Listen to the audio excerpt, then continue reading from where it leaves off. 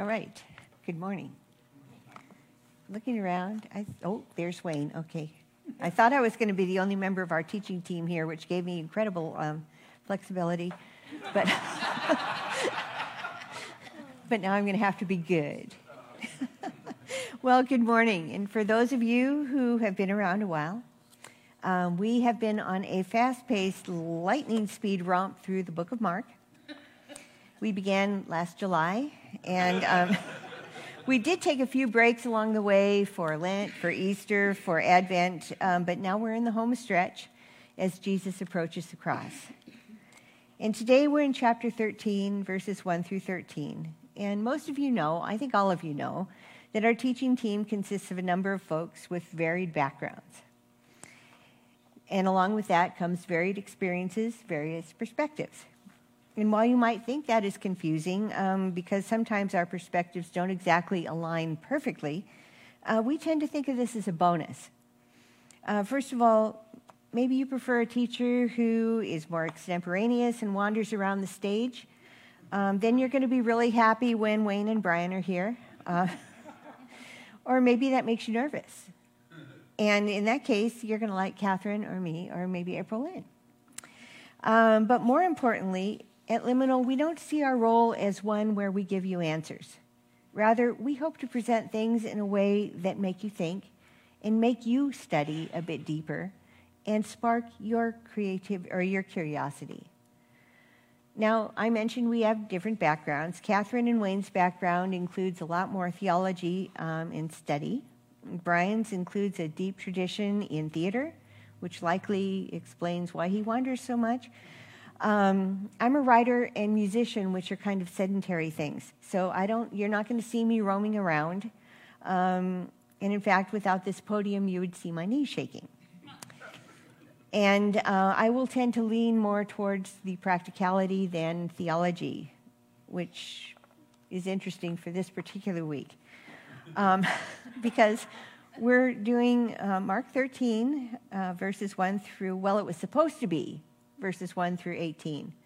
But Catherine, who is our fearless leader of this ragtag teaching folk, took pity on me and on you. Because Mark 13 has some really pesky theological and doctrinal passages in it. And quite frankly, it's above my pay grade. So if you are familiar with Mark 13, you'll note that we stop just short of the discussions of the abomination that causes desolation and what some folks believe that heralds in the tribulation. So if you came hoping this morning that I would let you know the exact date and time of Jesus' return, I'm saving that for Catherine, who is not here. So next week, she will be surprised to know that you come expecting a date and a time. Well, this particular discourse that I'll be speaking on comes in two chunks. The first is a shorter chunk, which I will read in a second. And in this, Jesus is addressing a larger group of his followers. And then in the longer chunk, Jesus begins to explain things on a deeper level to four of his disciples, Peter, James, John, and Andrew. And it seems that Jesus does this a lot. He'll have a general discourse, and then he'll pull them aside, and then it's usually these guys. Maybe it's because they want to know on a deeper level. I'm not going to say anything about how quick they are to pick it up, because honestly, I'm not very quick either. Like Peter, James, and John, and Andrew, we generally need that supplemental discussion. So it's really nice that the Bible lets us in on it. So Mark 13, starting with verse 1. As Jesus was going out of the temple, one of his disciples said to him, "Teacher, look, what massive stones, what impressive buildings." Jesus said to him, "Do you see these great buildings? Not one stone will be left upon another. All will be thrown down." So, Jesus is leaving the temple. And this is significant. It's not just like what you're going to do when the service is over, where you say goodbye to your friends and you walk out and you come back the following week, or so we hope. No, this is actually Jesus' final and definitive break from the temple. He has 3 times predicted his death at the hand of the Jewish and Gentile leaders. He's challenged and countermanded the authority of the Sanhedrin and of each of its parts, the scribes, the Pharisees, and the Sadducees, together who epitomize the authority of the temple. He has judged the temple as a den of robbers, and he topped it off by cursing the fig tree, which symbolized the temple. In fact, these very acts of Jesus significantly motivated Jesus' adversaries to seek his death. Now, I want to do a rabbit trail here. It's a planned rabbit trail, Enneagram 5. It is all too easy for us to demonize the Jewish religious leaders for killing Jesus, isn't it? I mean, I cut my teeth on that fact. And in doing so, I think we miss a really valuable lesson and miss their hearts entirely. And here's the lesson. The Jewish leaders were passionate about preserving the purity of the Jewish faith. This was actually a mandate from God. There are a gazillion verses in the Old Testament that would point towards excluding various ways and means anyone who would pervert the purity of Judaism, whose purpose is to what? To love the Lord their God with all their hearts, their souls, their minds, and to love their neighbors themselves. That is the Shema plus a verse from Leviticus that holds almost as much sway. It's so important to them that they recite it every day, every morning, every night. And the rabbis over centuries carefully mapped out these commands and what they would look like in the Talmud and the Mishnah, which comprise the oral traditions or interpretations of how to live the Torah. Their desire basically was to put details on the Torah so that people would know what it looked like. You know, it's sort of like a visions value thing.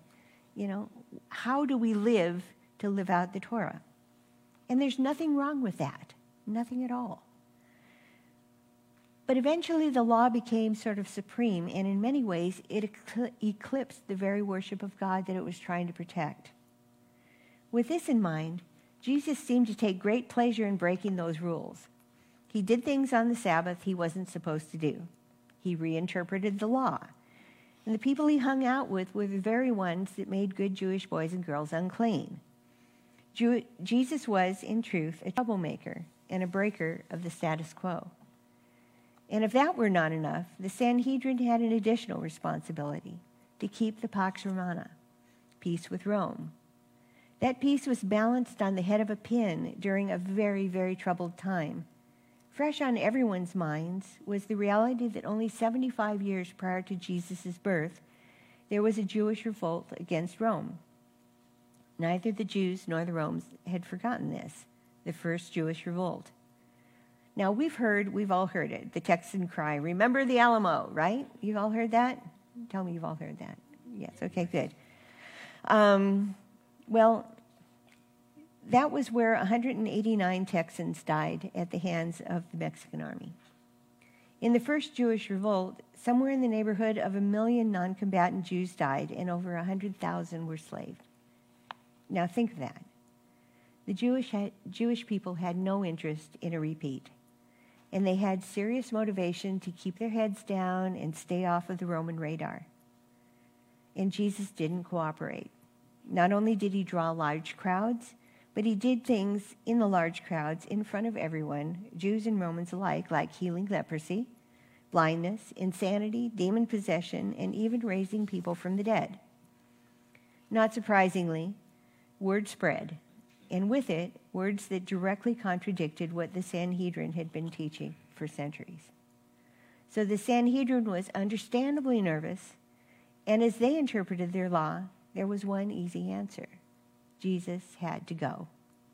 Not just for their own benefit, but even more so, I think, for the benefit of their flock, because they didn't want them to be led astray and perhaps pay for their straying with their very lives.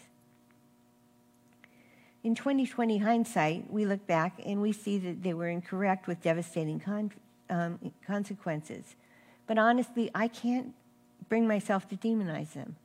Their motives, for at least a large part, were pure. They did the best they could for their flock with the understanding that they have. And being one of your pastors, I understand at least a part of the pressure they faced. So I give them a bit of a pass, and am hesitant to cast stones in their directions because, quite honestly, I can't tell you I would have done any differently, because I am a lover of the status quo as well. Okay, end of the rabbit trail, and back to our story. You like that? I thought if I'm going to have a rabbit trail, I might as well be honest about it. So, Jesus leaves the temple, physically and metaphorically. And as he and his disciples pass through the gates, one disciple, who apparently shall remain nameless for his own protection, says, "Look, teacher, what massive stones, what magnificent buildings." This guy missed the import of what Jesus' departure from the temple symbolized. And as was their habit, he focused on what was in front of his nose, much like we do. What was in front of his stones? Stones. Really, really big stones. In fact, the stones that were used to construct the temple, which was still unfinished after 50 years of construction, were gigantic. The circumference of the temple court spanned nearly a mile, large enough to accommodate 12 football fields. And the blocks of stones used in construction were, according to first century historian Josephus, approximately 40 cubits or maybe 60 feet in height. And those were just for the retaining wall. I mean, think about that. Josephus reports that the thickness of each column was such that it would take 3 men with outstretched arms touching one another to envelop it. Wayne and Brian and Ben, would you stand up a minute, touch hands, do that? Let's just get a visual. Okay, those are pretty big, right? Thanks, guys. That's as close to improv as anyone is ever going to see from me right here. That's right. Well, Jesus brushed these massive stones aside, saying, "Do you see these great buildings? Not one stone here will be left on another. Every one of them will be torn down. Consider the culture and the available weaponry of the time. Swords, javelins, spears, maybe an occasional catapult. That must have seemed inconceivable to the disciples." Here, as is his habit, Jesus is speaking in layers. He prophesied the physical destruction of the temple, which in fact was destroyed 40 years later when Caesar ordered the whole city to be razed. Josephus, who lamented over the destruction at the time, said that even the wall encompassing the city was so completely leveled to the ground as to leave future visitors to the spot no ground for believing that it had ever been inhabited. Can you imagine? But there's an even deeper level to Jesus' words. He also speaks metaphorically of this, his final judgment on the temple, inferring that these stones have actually become stumbling blocks. In other words, the temple itself had become something to be worshipped, a distraction from the worship of the true God. The law and the temple that represented it had somehow gained supremacy over God in terms of priority and practice. Now, this is indeed a cautionary tale because we have a propensity to miss the same mark. We say we worship God, but our lives might tell a different story. We become fiercely loyal to a denomination, a church building, a particular version of the Bible, a pastor, a style of worship, or any other number of things or people whose role it is to point to God. Well, that could be a whole other sermon, but we've had our passage to look at, and I've already had my rabbit trail for the morning. So after gently crushing the observation of one of his disciples as to the seeming indestructibility of the huge temple stones, Jesus pulls aside 4 of his disciples who have questions. Now, I love that. They had questions. I have questions. What a great posture it is to approach Jesus with questions. The disciples are generally on the right path when they ask him questions. It's when they come to him with answers that they get in trouble. We should take a lesson from that, I think. Certainly, generally, one Certainty generally only works if what we are certain about is the whole and absolute truth. But generally, our understandings are clouded and based on shaky interpretations and personal bias. And that's another sermon for another Sunday. But in the meantime, the mini takeaway is this: hold things loosely, be curious, wonder, and always be open to learn and see new facets of who God is and what God is about. Well, let's dive into the second longer chunk of our passage. While Jesus is sitting at the Mount of Olives across from the temple, Peter, James, John, and Andrew ask him privately, "Tell us, when will these things happen? And what will be the sign that when all things are about to be accomplished?" Jesus began to speak to them, saying, "Watch out that no one deceives you. Many will come in my name, saying, 'I am he,' and they will deceive many. When you hear of wars and rumors of wars, don't be alarmed. These things must take place, but it is not yet the end. For nation will rise up against nation, kingdom against kingdom. There will be earthquakes in various places and famines. These are the beginnings of birth pains. But you, be on your guard. They will hand you over to local courts, and you will be flogged in the synagogues.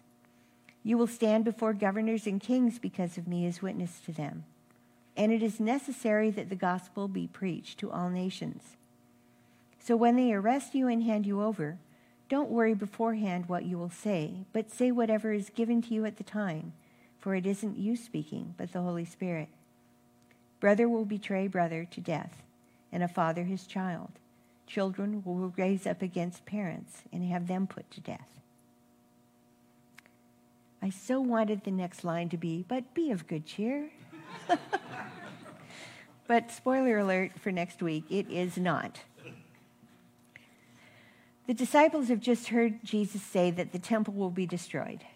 In other words, if Jesus' words are right, their world as they know it is about to come crashing down, and everything they know will be decimated. So now they have two questions. When will it happen? And can you give us a sign so we know when it will happen? Probably with an idea of hightailing it out of there. The scripture says Jesus began to speak to them. And this is a literary device that's very common in Semitic literature. It's a preface indicating the importance of the following words. And what follows is not very encouraging to the concerned disciples. Basically, Jesus says it's going to get bad. Very, very bad. Deception, war, earthquakes, famines, and that's just the prelude. Then there's betrayals, arrests, torture. I can't even imagine what the disciples must have been thinking, because Jesus has already predicted his own death, and now this. And as you remember, the disciples are thinking that Jesus has come to overthrow Rome and to save them. Well, I promised you no more rabbit trails, but this one's relevant, so I don't think it's actually a rabbit trail. It's part of the sermon, so deal with it. This particular passage, and what Catherine will speak on next week, is commonly seen as Jesus' foretelling of the end times. In the late 1960s, a man named Hal Lindsey made quite a name for himself, writing a book called The Late Great Planet Earth that became immensely popular and spurred a whole lot of really cheesy movies, if I can say that. Anyway, in it, he compared the end-time prophecies in the Bible and then current events to an attempt to predict future scenarios resulting in the rapture of believers before the tribulation and the second coming of Jesus to establish his 1,000-year reign on earth, which Lindsay originally estimated would take place somewhere before 1980. It did not. The book was best-selling in the 1970s, as you can imagine, because, you've got 10 years to go, according to it. It sold some 35 million by 1999, which is kind of funny. Why would it sell after? But anyway, it was also translated into more than 50 languages. And, I don't want to be too hard on good old Hal, because he thought he was right. And thinking that he was right, he wanted to tell people about it. So it turns out he wasn't, but, again, the motives are all right. Well, back to my not rabbit tail. 1971. Ben was attending a fundamental evangelical college in Pasadena. He lived in a dorm with his roommate, Don French. They both had campus jobs and lived the typical life of young men who attended fundamental evangelical colleges. They'd all read the late great Planet Earth, and this was a hot topic of the time. On February 9th, 1971, Ben was awakened before dawn by a 6.6 earthquake with an epicenter in San Fernando, a mere 22 miles away from Pasadena. Ben looked over, and his roommate's bed was empty. And he came to the conclusion that the rapture had happened, and he had been left behind. True story. Poor Ben. It was several minutes. I actually didn't tell him I was going to tell this, but okay. We'll deal with that afterwards. It was several minutes before Ben remembered two things. Thing one, Don French's job required him to report to the campus dining room pre-dawn to make donuts. Thing two, while Don is a lovely man now, at that point, if only one of them were going to be taken, it would have been Ben and not Don. But the point of the story is the end time had become a real major focus of Christianity in the 1970s. And people would point to this passage as a recipe for figuring out the day on which the rapture would occur. Prophetic folk proliferated, and it seemed that on almost any given day of any year, there was someone who said that was going to be the end. And even such things as, don't bother paying your mortgage, Jesus is coming soon. We actually had a friend who tried that. Now they're renting. That's how pervasive it was. Remember when I said we tend to look at the wrong stuff a lot? Well, this is a prime example. And let me be real clear here. This passage is not meant to be a veiled answer to the ultimate cosmic mystery, where we are to read between the lines and figure out the exact time and date of Jesus' return, or who the Antichrist is. And again, I'm leaving that to Catherine. That's not what it's meant to be. What I see in this passage is far more practical. Jesus is saying things are going to get bad, really bad, and worse over time. He gives examples of things that shake us to the core: betrayal, deception, war, earthquakes, famines, arrest, torture. But interspersed in these words of doom and gloom are a few things that I think actually are the point. And of course, like the disciples, we tend to miss them. So I put them in red. Let's look at them. Jesus began to speak to them, saying, "Watch out that no one deceives you." Then he moves on to say, when you hear of these upsetting things, don't be alarmed. He goes on to say, be on your guard. Don't worry beforehand. Here we have admonitions in two parts. Each part is prefaced by watch out or be on your guard. These are actually the same Greek word, blepete. Sure.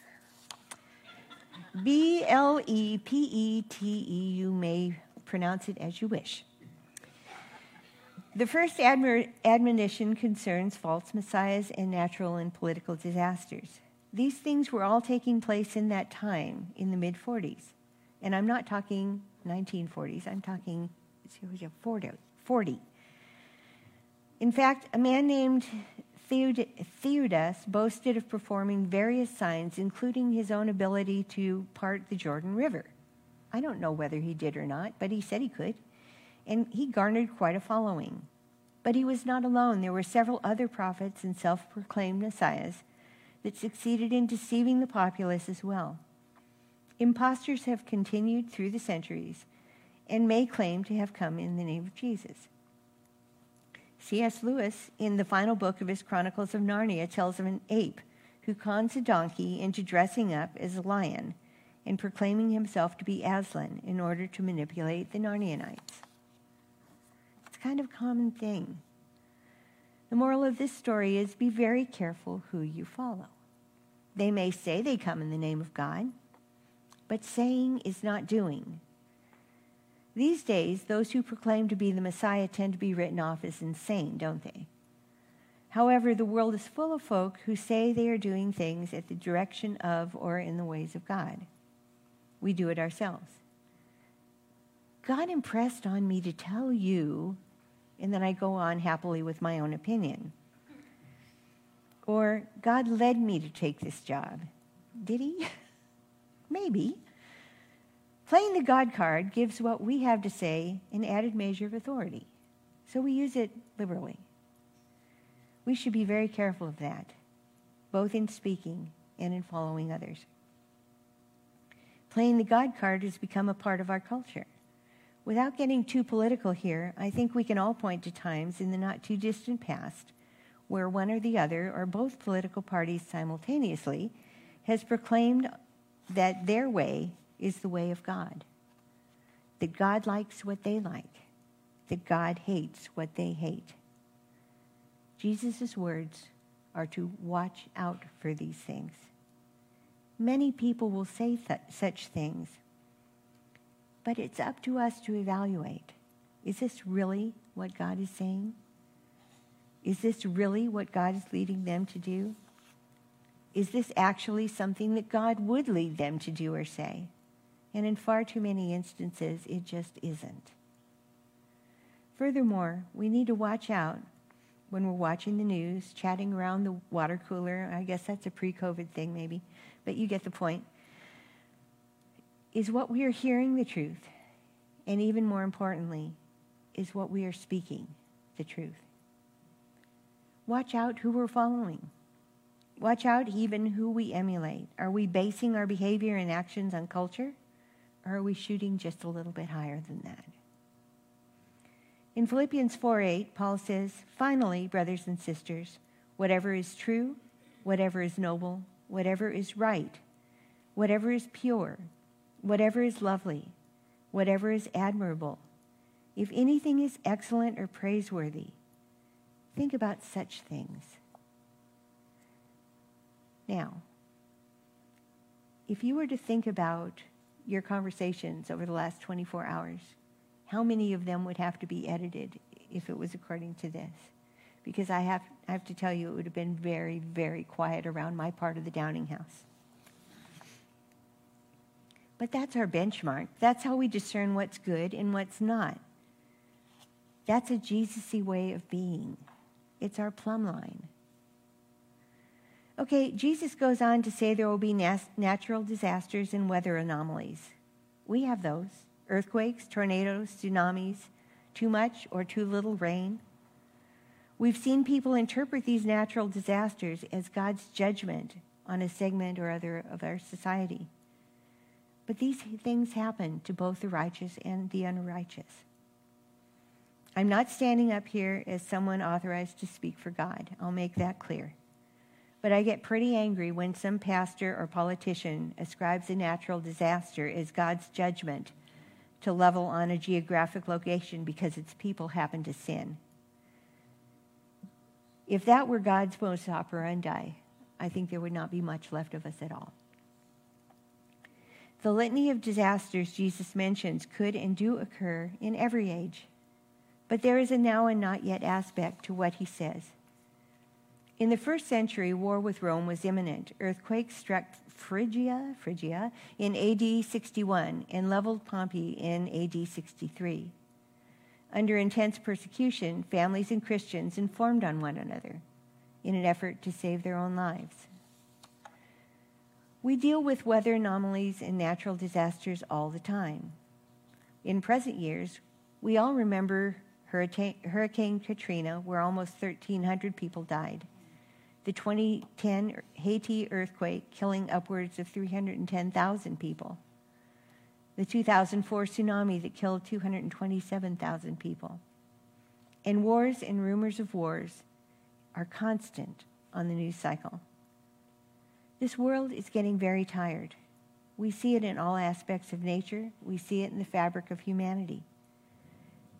Jesus' cautions to be aware, to see what we're doing, where we are heading, these are meant to be a course correction for us.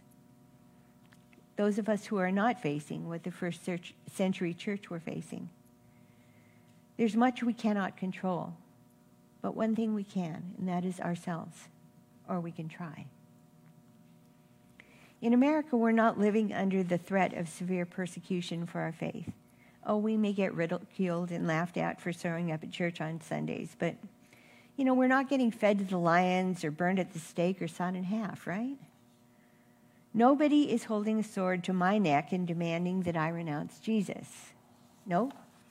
But here's a chilling truth. I do that on my own, 1,000 little ways, every time I convince myself that my actions, my words don't matter, that everybody's doing it. But it does matter. Jesus tells me to stand firm to the end. In fact, he said in Mark 8:34, if anyone would come after me, he must deny himself, take up his cross, and follow me. So here are a few questions that I need to ask myself during the course of the day. And maybe you need to as well. The first is, will I choose to walk with Jesus today, even when it's not convenient? Will I choose to deny myself today, to renounce the notion that I am the center of the universe and can do whatever I want without consequence? Will I choose to take up Jesus' cross today, Jesus' mission to love the Lord with all of my heart, all of my mind, all of my soul, all of my strength, and to love my neighbor as I should be loving myself? Will I actually follow the ways of Jesus? That's cute. Will I actually follow the ways of Jesus rather than just call myself a follower? These questions are best considered in a non-binary manner. They could easily be taken as guilt-producing, and that is not my intent. But more, can I lean into the ways of Jesus more today than I did yesterday? It's all about trajectory. There's grace in this. But imagine, what would it be like if my actions followed an unqualified yes to those questions? I'm sorry. Pat's got a demon-possessed phone. Yes, it's not my gift, sorry. I'll leave that for Catherine next week. But imagine if my actions were to follow an unqualified yes to those questions, how much would my life be different?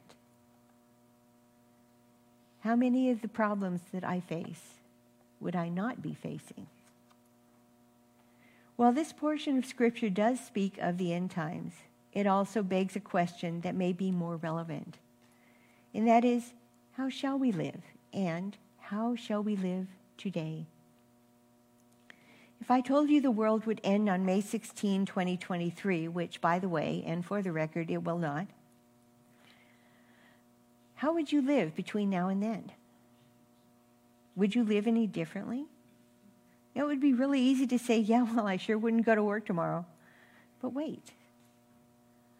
Would we just fold up our tents and huddle and wait for the end?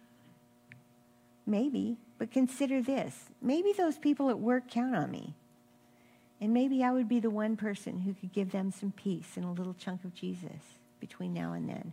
And I'm not talking about, shoving them against the wall and telling them the world's going to end and they're going to hell. That's not what I'm talking about.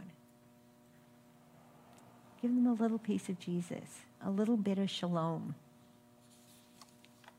Maybe I'm the exact person God has put in their lives to do that for such a time as that. Would you live in fear or panic, trying in vain to hold on what is rapidly slipping through your fingers?